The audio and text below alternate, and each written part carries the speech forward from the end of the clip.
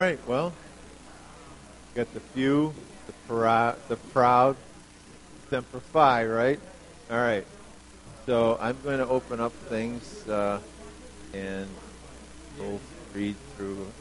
Yeah, we're going to tell the Christmas story and sing Christmas carols. That's what I'm going to tell people. That's what we're going to do. So after Child of Bethlehem, which we do twice, Tim, that'll be your cue to up and announce what we do. And then we'll do another scripture segment, and then it's sermon.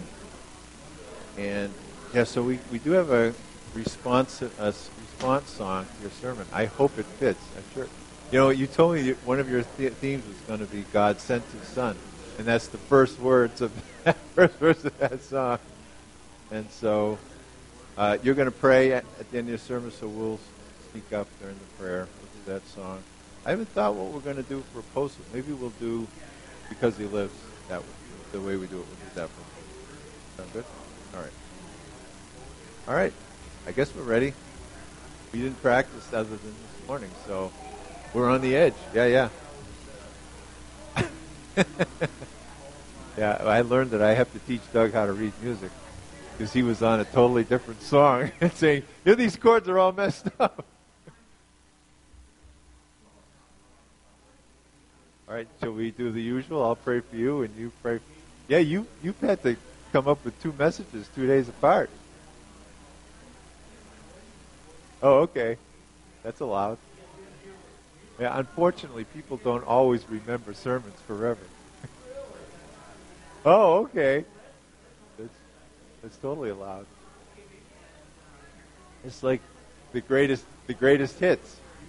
All right. Lord, I pray for Tim as he brings your word to us. This word that you've given him that has stood the test of time. How you'll speak to us through him today. Give him peace and a sense of your spirit. Give him bold and confident that here have you.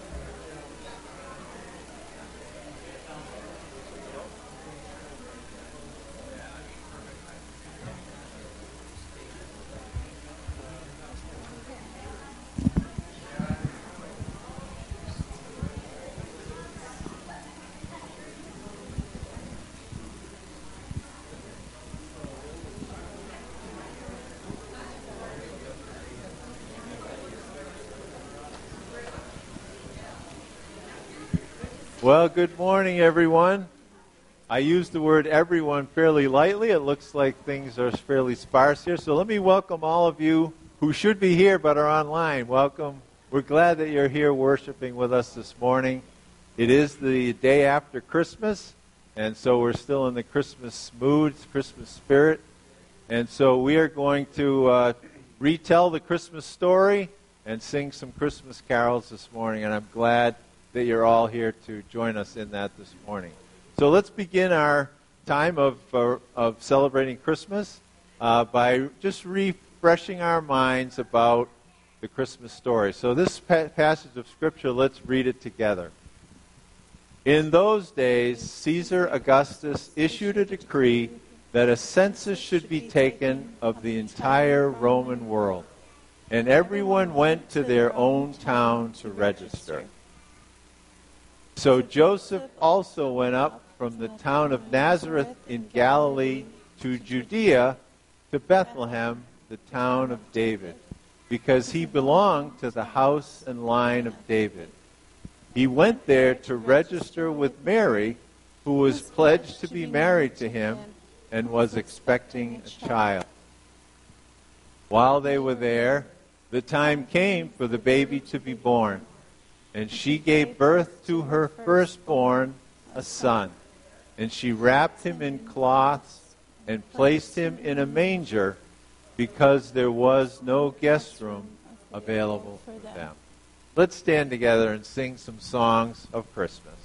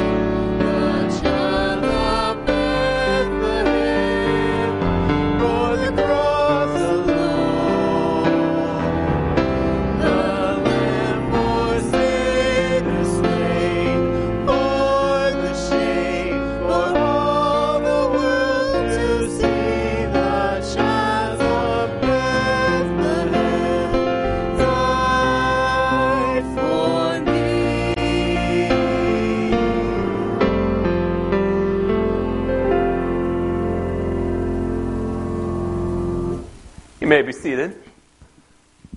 Well, good morning.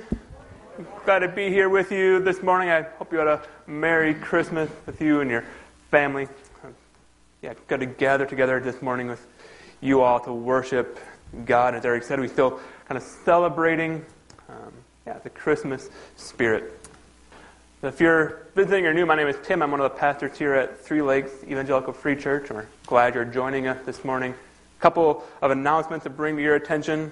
So if you look in your bulletin, if you got one of those this morning, we're coming up on the new year, and the new year often leads to a time when we kind of reflect on how we've been living kind of with spiritually, our relationship with God over the course of the past year.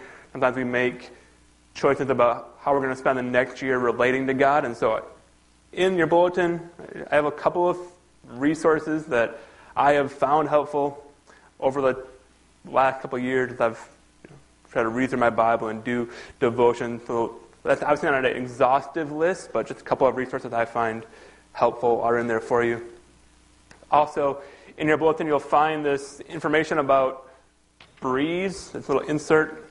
And so Breeze is a service we use that has both contact information for people in the church and also access to your kind of online giving. So one note about this thing, this paper that's in there, this is provided by Breeze. We don't use every feature that's listed on there, right? So we don't really track attendance with Breeze. We don't necessarily use the events feature, but the primary things we use it for are at the directory and to track online giving.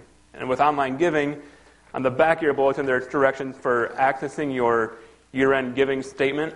If you are looking for that for tax purposes or whatever else, your online giving statement can be accessed through Breeze, and there's directions on the back of your bulletin there. So I'm, again, just thankful you're here as we come together, as we worship, and I just want to spend a little bit of time now praying as we kind of continue to prepare our heart and mind to worship God. So will you pray with me?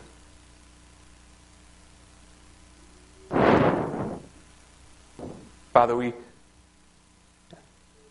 thank you for the chance to gather once again as your people, as we spent yesterday celebrating the birth of your Son. To now get the chance to come back together and to worship you once again, to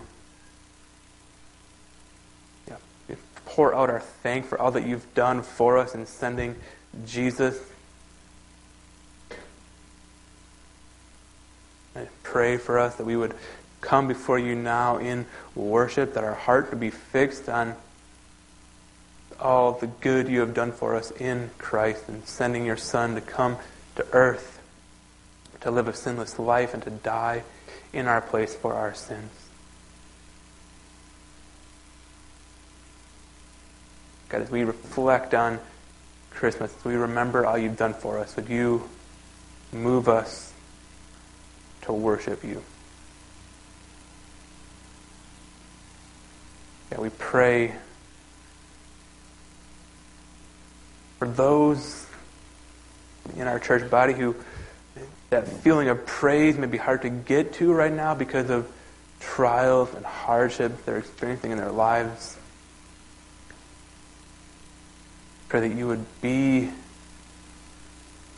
with them, that they would have a sense of your closeness and your goodness even in the midst of trial and hardship.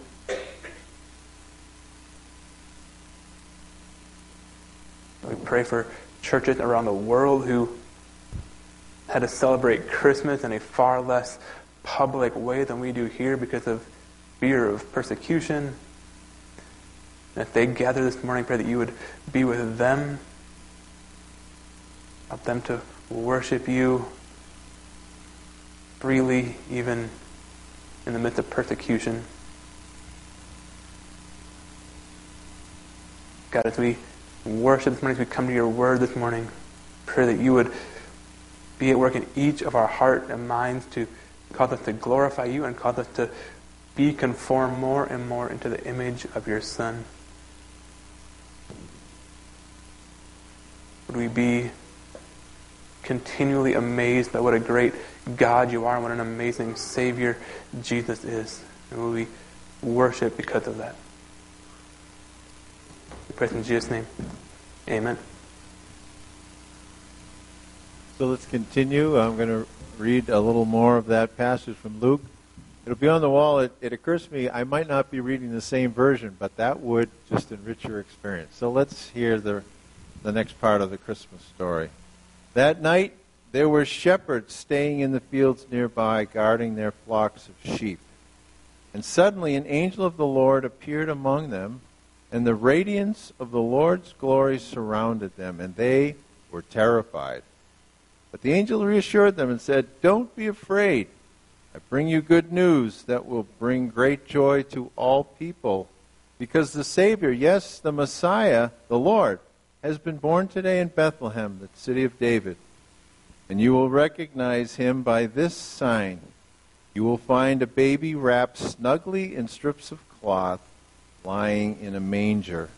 And suddenly, with the angel was joined a vast host of others, the armies of heaven, praising God and saying, "Glory to God in the highest, and peace on earth to those with whom God is pleased." So let's stand and let's continue to sing of this wonderful Savior.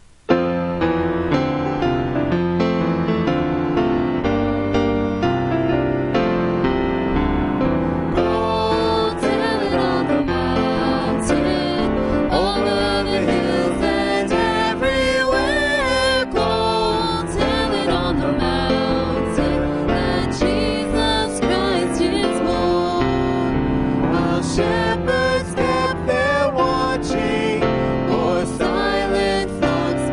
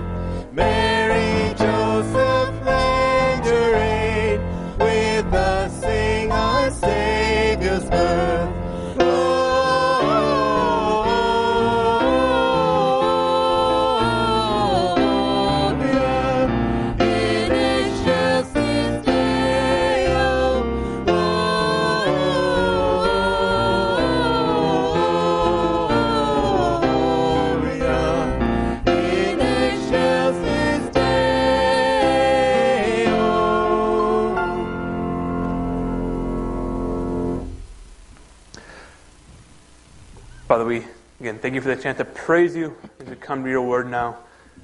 Would you be at work in each of our hearts to draw closer to yourself? In Jesus' name, amen. You may be seated.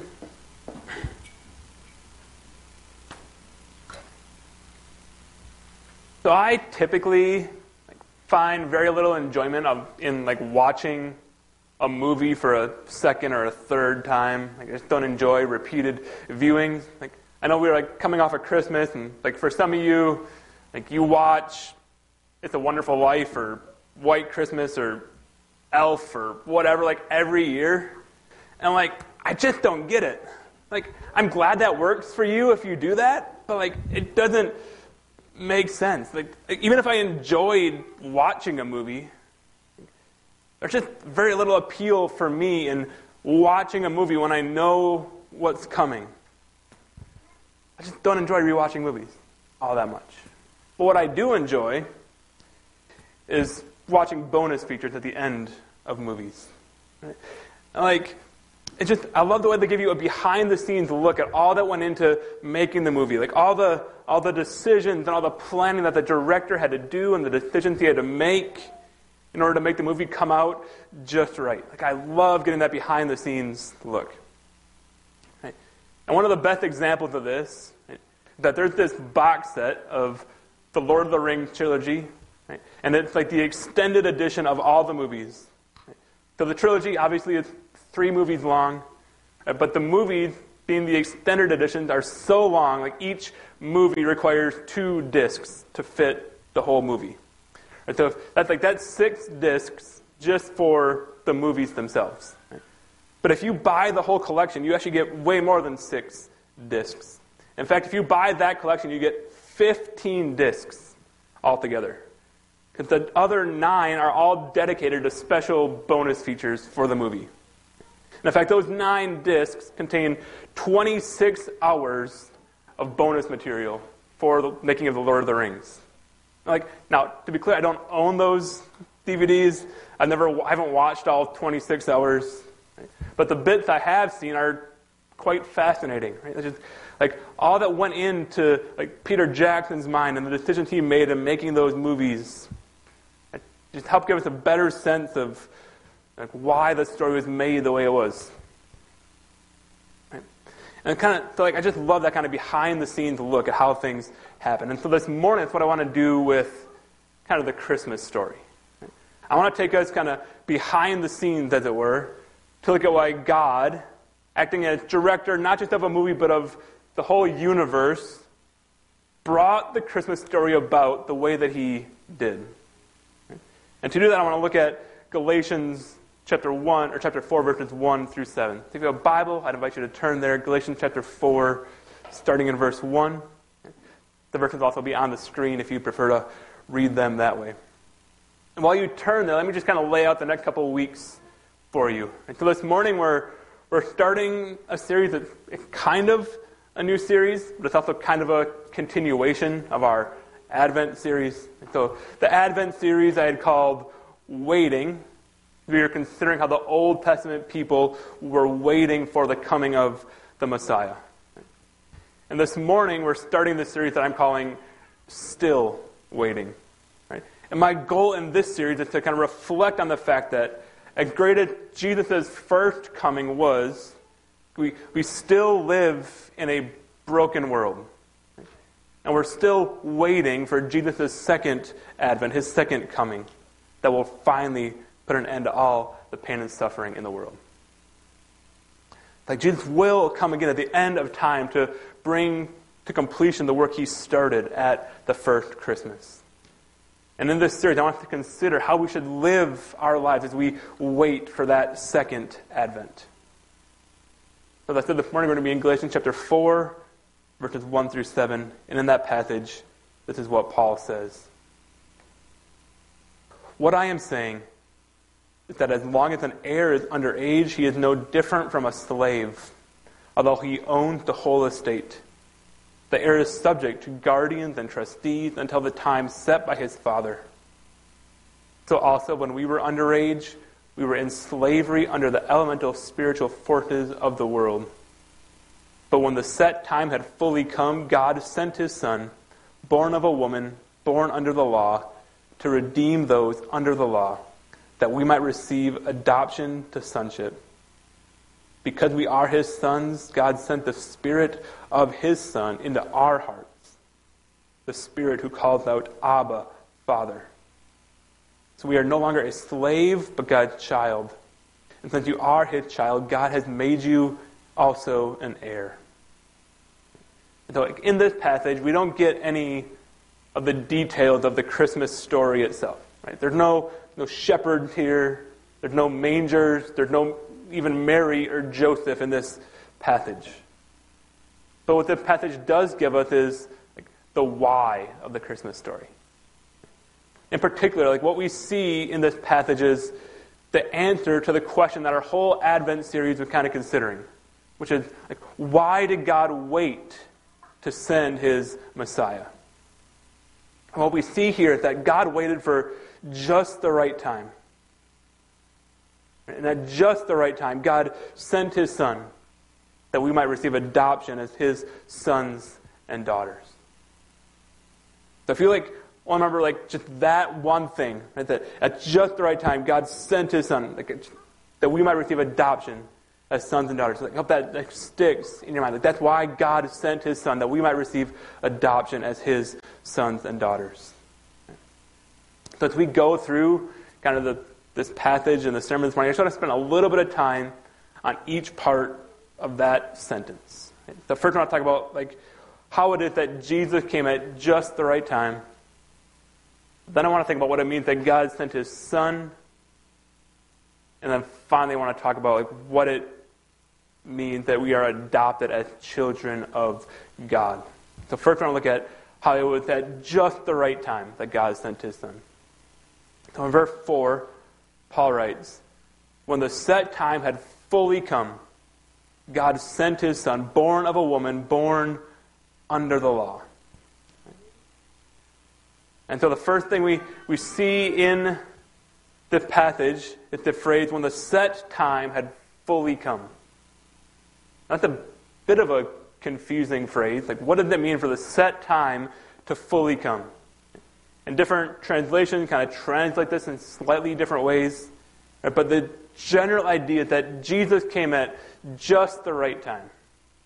Right? God didn't just wake up one day and just kind of flippantly decide, hey, you know what? Now would be a good time to send my Son into the world. God purposely chose the exact time that he would send Jesus into the world. God doesn't do anything accidentally or coincidentally. He has ordained everything to come to pass in his exact timing. Just as a good director carefully orchestrates the scenes of a movie to reach their climax at the right time.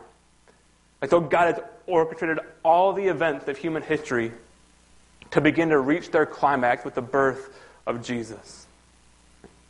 That then raises the question, why was the time that Jesus came the right time? Why was 2,000 years ago the right time for God to send his Son?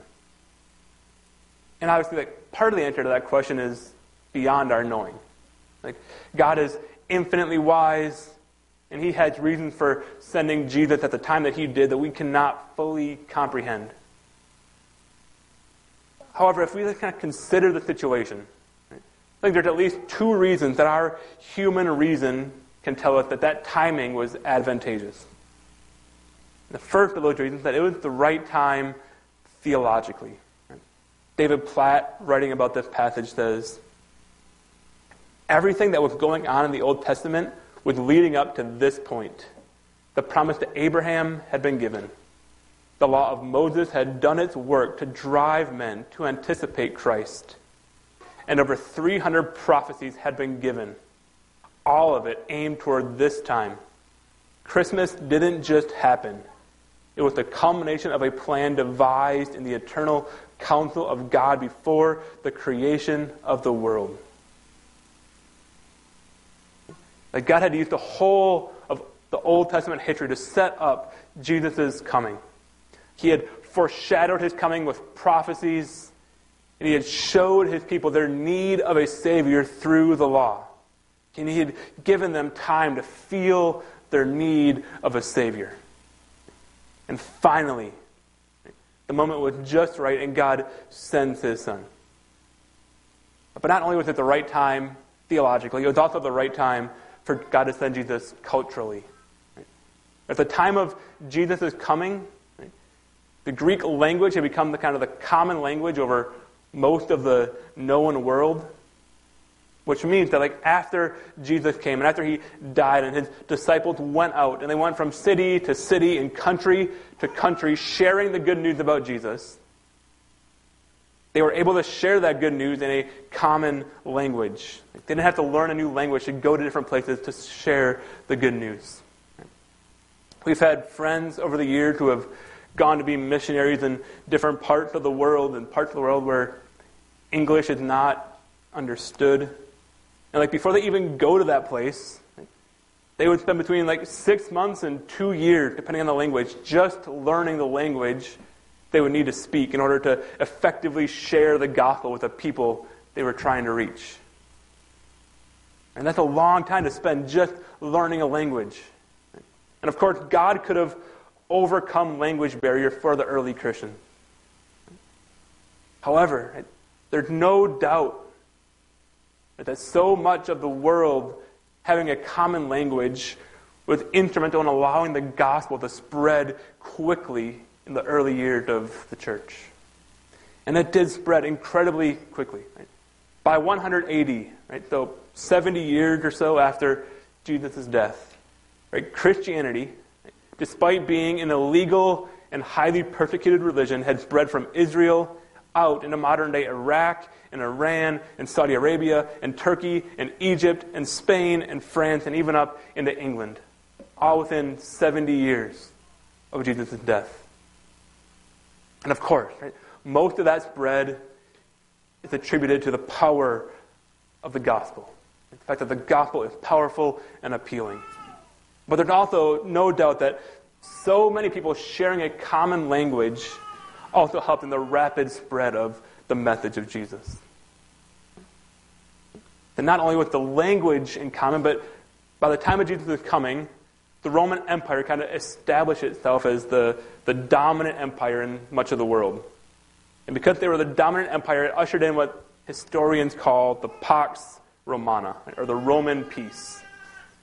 And during this time, because there was this peace, there was very little warfare, and so the Romans can kind of turn their attention away from war and towards building infrastructure like roads.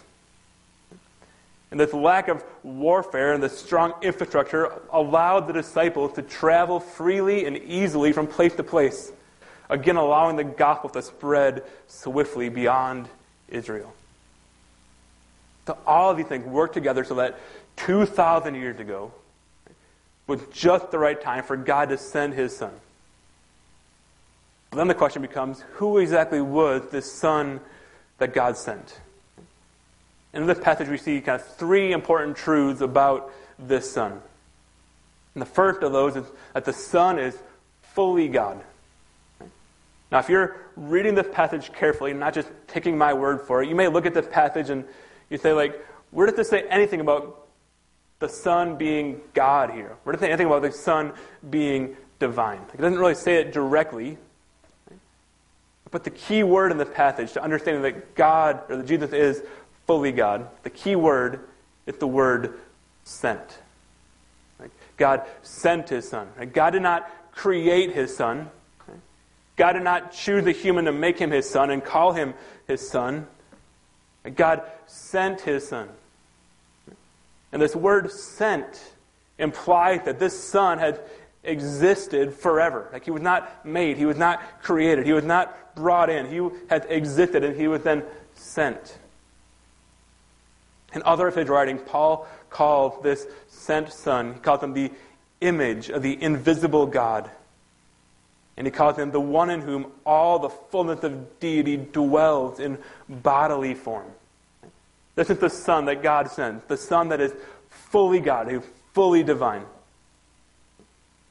But not only is the Son fully divine, he is also fully man, fully human. Paul writes in this passage that God sent his son born of a woman. Like Jesus could have just dropped out of heaven, like some kind of superhero, right?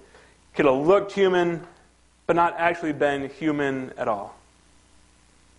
He could have come and not really experienced any of the frailties and challenges of human life. Right? But he didn't do that. He was born to Mary as a baby. He was raised as a typical human child. He experienced the full range of life experiences, all the challenges that come with it. Yet he did not sin. As he entered adulthood and began his ministry, he remained fully human. Like we read of him getting hungry and thirsty and tired. Like Jesus mourned and he got angry and he experienced joy. Like he suffered and faced all the challenges we face. And the writer of Hebrews reminds us how important that is. He tells us that it's only because Jesus was fully human that Jesus can identify with us and help us in our times of trouble. If the Son had not been born of a woman, if he had not been fully man, he would not have been capable of fulfilling the mission that God sent him on. He would not have been capable of completing the task of redeeming mankind from the power of sin and death. But in order to complete that task, not only did he need to be fully God and fully man, he also needed to be perfectly obedient. Paul here tells us that not only was Jesus born of a woman, but because he was born of a woman, he was born under the law. And Jesus was born under the same burden of the law as every other person. But he was the only one in all of history to fully keep the law, to never sin. Right? Despite the fact that he was tempted in every way, just as we are, he resisted temptation and perfectly obeyed the law. So Jesus was fully God, he was fully human, and he was fully obedient to the law. And these things work together to create this beautiful picture. Right? So Paul tells us, right, that if any of these things had not been true, if any one of them was missing, Jesus would not have been capable of redeeming those who were under the law. If all of these things weren't true of Jesus, he could not have saved us from our sins, and we would be without hope. If he had not been fully infinite God, he would not have been able to bear the infinite wrath of God on our behalf. He needed to be fully man in order to pay for man's sin. That's why the writer of Hebrews tells us in the Old Testament that the blood of animals never truly paid the penalty for sin. They only pointed forward to Jesus. He needed to be fully man. And he needed to be fully obedient to the law. Otherwise, he would have needed to pay the penalty for his own sin, and therefore not been able to pay the penalty for our sin. And so we praise God that when he sent his Son, he sent the only one who was capable of fulfilling the mission sent before him. He sent God the Son, fully God, fully man, and fully obedient to the law. So at just the right time, God sent the Son. But then the question becomes, like, what did God accomplish through sending his Son? Like Jesus, by coming to earth and living a fully obedient life, and not only dying on the cross for us, like he accomplished a lot of things. Right? And the first 3 chapters that come before what we read this morning, like Paul had been primarily focused on one aspect of what Jesus accomplished. So in Galatians 1 through 3, Paul is focused on the fact that Jesus accomplished our justification. Right? So for example, in Galatians 2:16, Paul says, "Yet we know that a person is not justified by work of the law, but through faith in Jesus Christ. So we also have believed in Christ Jesus, in order to be justified by faith in Christ and not by works of the law. Because by works of the law, no one will be justified." Right? And this word justified, right, idea of justification, and Paul is using a picture of God as a judge, or this courtroom imagery. He's picturing God as a judge. And the one who is justified is declared not guilty because they've placed their faith in Jesus, and therefore they're not guilty of their sins. And instead God declares Jesus guilty in our place. Paul tells us that this declaration of not guilty is made not because of anything a person does. We can't earn this declaration of not guilty. Instead, we get it because of what Jesus did on the cross for us. And this idea of justification, that God declares us not guilty of our sins, has long been kind of like been seen as one of the central truths of the gospel. And rightfully so. It is central to the gospel. Martin Luther called justification the doctrine upon which the church stands or falls. It is absolutely essential that we understand that it's only because of the work of Jesus and not because of anything good in us that God declared us not guilty. Right? And so this doctrine of justification is essential. And that's why Paul starts his letter. The first 3 chapters are all about justification. Right? But the good news, right, the gospel, does not end with justification. Right? Like there are times we're tempted to stop there. Like, believe Jesus, your sins are forgiven, period, full stop, the end. That's where we stop. But the doctrine or the gospel does not end with the doctrine of justification. There is much more to the gospel than God just being the judge who declares us not guilty. It goes deeper than that. It's richer than that. Because not only does God declare us not guilty, but Paul tells us here in this passage that God sent His Son so that when we place our faith in Him, we might receive adoption as sons and daughters. J.I. Packer, in his book, Knowing God, expresses the beauty of this truth when he writes this. He says, to be right with God the judge is a great thing. Right? That's justification. To be right with God the judge is a great thing. But to be loved and cared for by God the Father is greater. To be loved, to be adopted into God's family is an even greater truth than the fact that we are right with God the judge. The school I used to teach at, I had a coworker who, along with her husband, they adopted 3 little girls.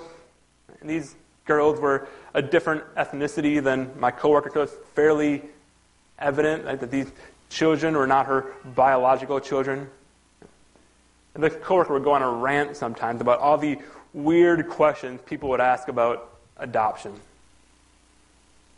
But the question that drove her crazy, the question that irritated her the most, was that one time someone asked her this question. After seeing her adopted children, they asked her the question, do you have any children of your own? And this coworker, she's telling this story about how it took everything in her power not to scream at the person who asked the question, these children are our own. They are fully, wholly, and entirely ours. That's how adoption works. And these children, my coworker had adopted all the rights, all the privileges, all the status. It's her child. That's what adoption is. And so it is with us and God. We're adopted into God's family. And because of that, we have all the rights and benefits that come with being God's child. And this passage lays out 2 of those benefits for us. And the first of those is that because we are God's child, we have intimacy with God. Verse 6 says, because you are sons, God has sent the Spirit of His Son into our hearts, crying, Abba, Father. Before we're Christians, our sin divides and separates us from God. Even in the Old Covenant, in the Old Testament, only the high priest could enter into God's presence, and that only once each year. But now, because we've been adopted into God's family, We can approach God at any time, just as a child would approach his father confidently and in love. David Platt, writing about this, said this. He says, "Do we realize the privilege of approaching God, which was once reserved only for Moses in the Old Testament, is now what happens when you do something as simple as bowing your head before a meal?" The privilege of approaching God was once reserved only for Moses. And now it happens every time we pray before we eat. The question is, do we value and appreciate the intimacy we can have with God? Do we then avail ourselves of that intimacy?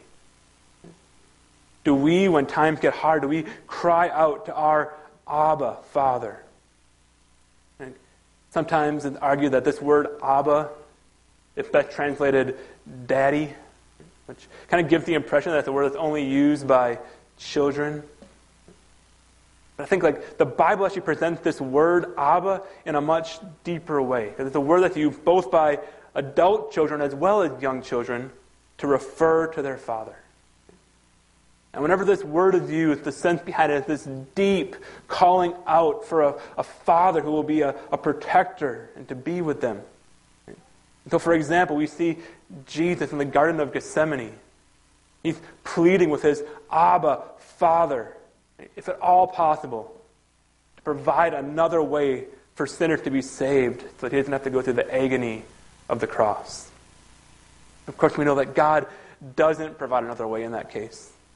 Right? But Jesus felt the intimacy with his Father that allowed him to ask. And then to trust that if the answer was no, his Father still loved him. And that's the kind of relationship we need with our Heavenly Father when life's circumstances come to crush us. That's the kind of relationship we need with God, our Father, when we get terrible medical news or when we lose a loved one. When it seems that there is no hope for comfort, we can turn to our Abba Father because of the work of the Spirit in us, which we received when we received adoption as his children. God deeply loved us as his children, and because of that, we can have deep intimacy with him. That's one of the benefits of being adopted as God's sons and daughters. The second benefit we see in this passage is that we also have an inheritance from God as his children. Verse 7 says, "So you are no longer a slave, but a son. And if a son, then an heir through God." But the ultimate indication that an adopted child is fully a member of the family is that they receive a full share in the inheritance. Because of our status as children of God, we receive a full inheritance from God. And this inheritance includes all the blessings and benefits of eternal life with God. We will be forever with him, free from pain, free from suffering, full of joy and wonder as we spend eternity with him. But the remarkable thing about verse 7 is something that gets kind of lost in our English translations. And that is this, that Paul in verse 7 uses the singular form of the word you. Up to this point in the passage, every time Paul has said you, it's been the plural form of you. One of the things I learned in Louisville when we lived there is that there are people who actually use the word y'all in everyday conversation. Before we moved there, I thought it was just something people said in movies or something. But the people who actually say y'all. And in situations like this passage, it's incredibly helpful to have a way to distinguish between y'all, all of you, plural, and you, singular. In the first 6 verses of this passage, Paul has been speaking generally to all his readers, right? To y'all. He's speaking to everyone broadly. But then in verse 7, he switches. And he makes it personal. He's saying you Individual you. You are no longer a slave, but you are a son and an heir. When I taught 5th grade, I'd occasionally have to deal with misbehavior. And sometimes, out of laziness, even though I knew like a couple kids causing problems, I just tried to address the whole class. Be like, hey guys, cut it out. We gotta be quiet in the hallway, whatever. Like I just try to address the whole class. And that never worked. Right? But then, I found out I had much better success if I would find the kids who were actually causing the problem, right? Pull them aside, get down, look at them in the eye, talk to them face to face, and tell them, I need you, individual you, singular you, to fix your behavior. And I find that true in my life too. When I'm in a group and the speaker's addressing the whole group, it's really easy to disregard what is said. Oh, that doesn't apply to me. He's speaking to someone else. However, when someone pulls me aside and speaks directly to me face to face, the message is far more likely to get through. That's what Paul's doing here. He is saying that you, not the person sitting next to you, not your spouse, not the stranger sitting in front of you, but you. If you believe in Jesus, you are adopted as a child of God. And because you are a child, you receive an inheritance as God's child. You, individual you. As we think about how to respond to this text, the first question that needs to be asked is, are you a child of God? Not, did you grow up at church? Do you come to church all the time? And not did you grow up in a family full of Christians, but have you, individual you, received the church? That you, just like the Son, were born under the law. But that unlike the Son, you did not keep the law of God perfectly. And therefore you've been separated from God. And that therefore your only hope of having your sins forgiven and having eternal life with God is through trusting in Jesus to make you a son and to forgive your sins. Have you placed your faith in Him so that you are a child of God? And for those of us who are here who are children of God, who have trusted in Jesus, if this passage could affect one change in your heart as you leave here today, my hope would be this.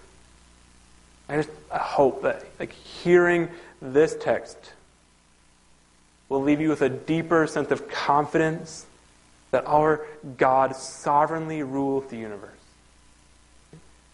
God planned for Jesus to come at just the right time in history.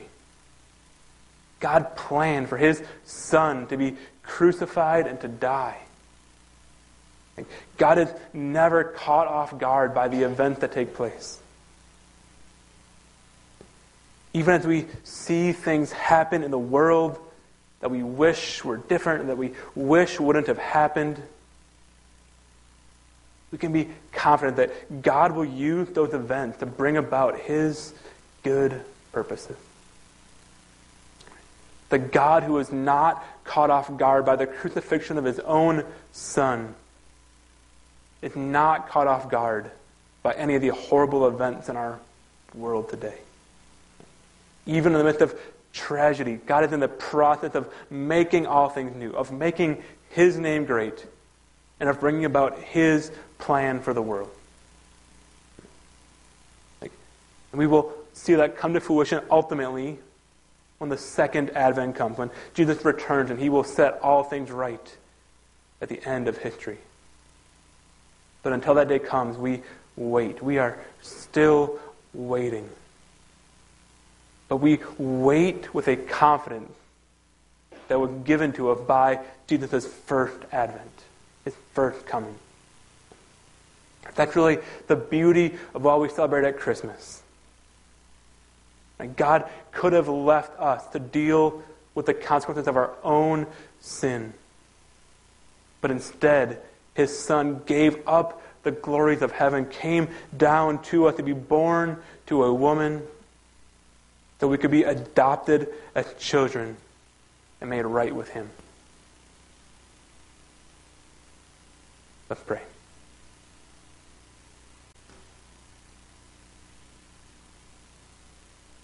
Father God, we thank you once again that you sent your Son at just the right time. In your infinite wisdom, you knew the right time and you sent him then.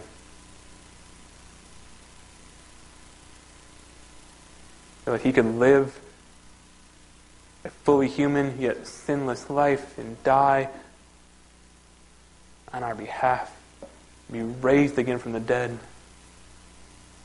And that through events that you orchestrated, the message of all that Jesus did has filtered out from Israel, from country to country, down through history until it reached the ears of each one of us and brought us to this place right now. Over these last 2,000 years, you've been at work to advance your kingdom, to advance the gospel message. You advance it into each one of our hearts. We praise you for that. Now we just pray that you would help us to respond and to live life in this still fallen and broken world in a way that glorifies you while we wait for the second advent.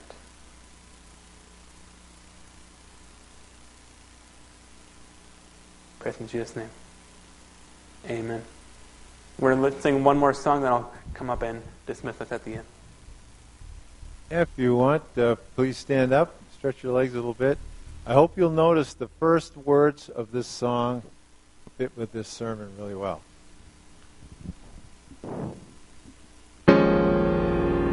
God sent his Son.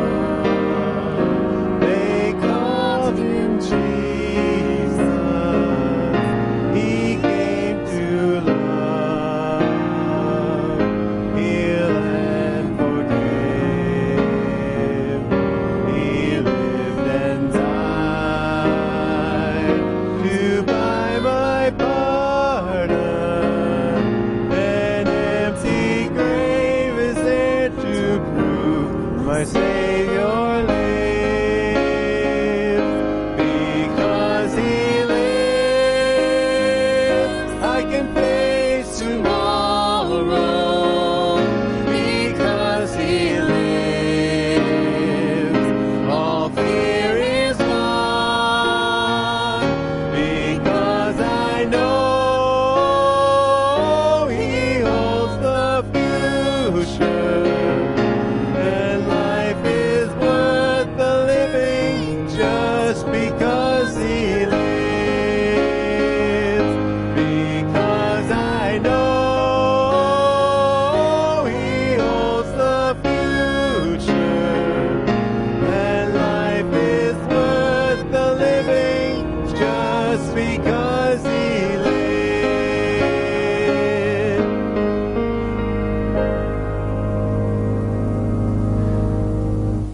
So as you go from here, would you go knowing that this Son that God sent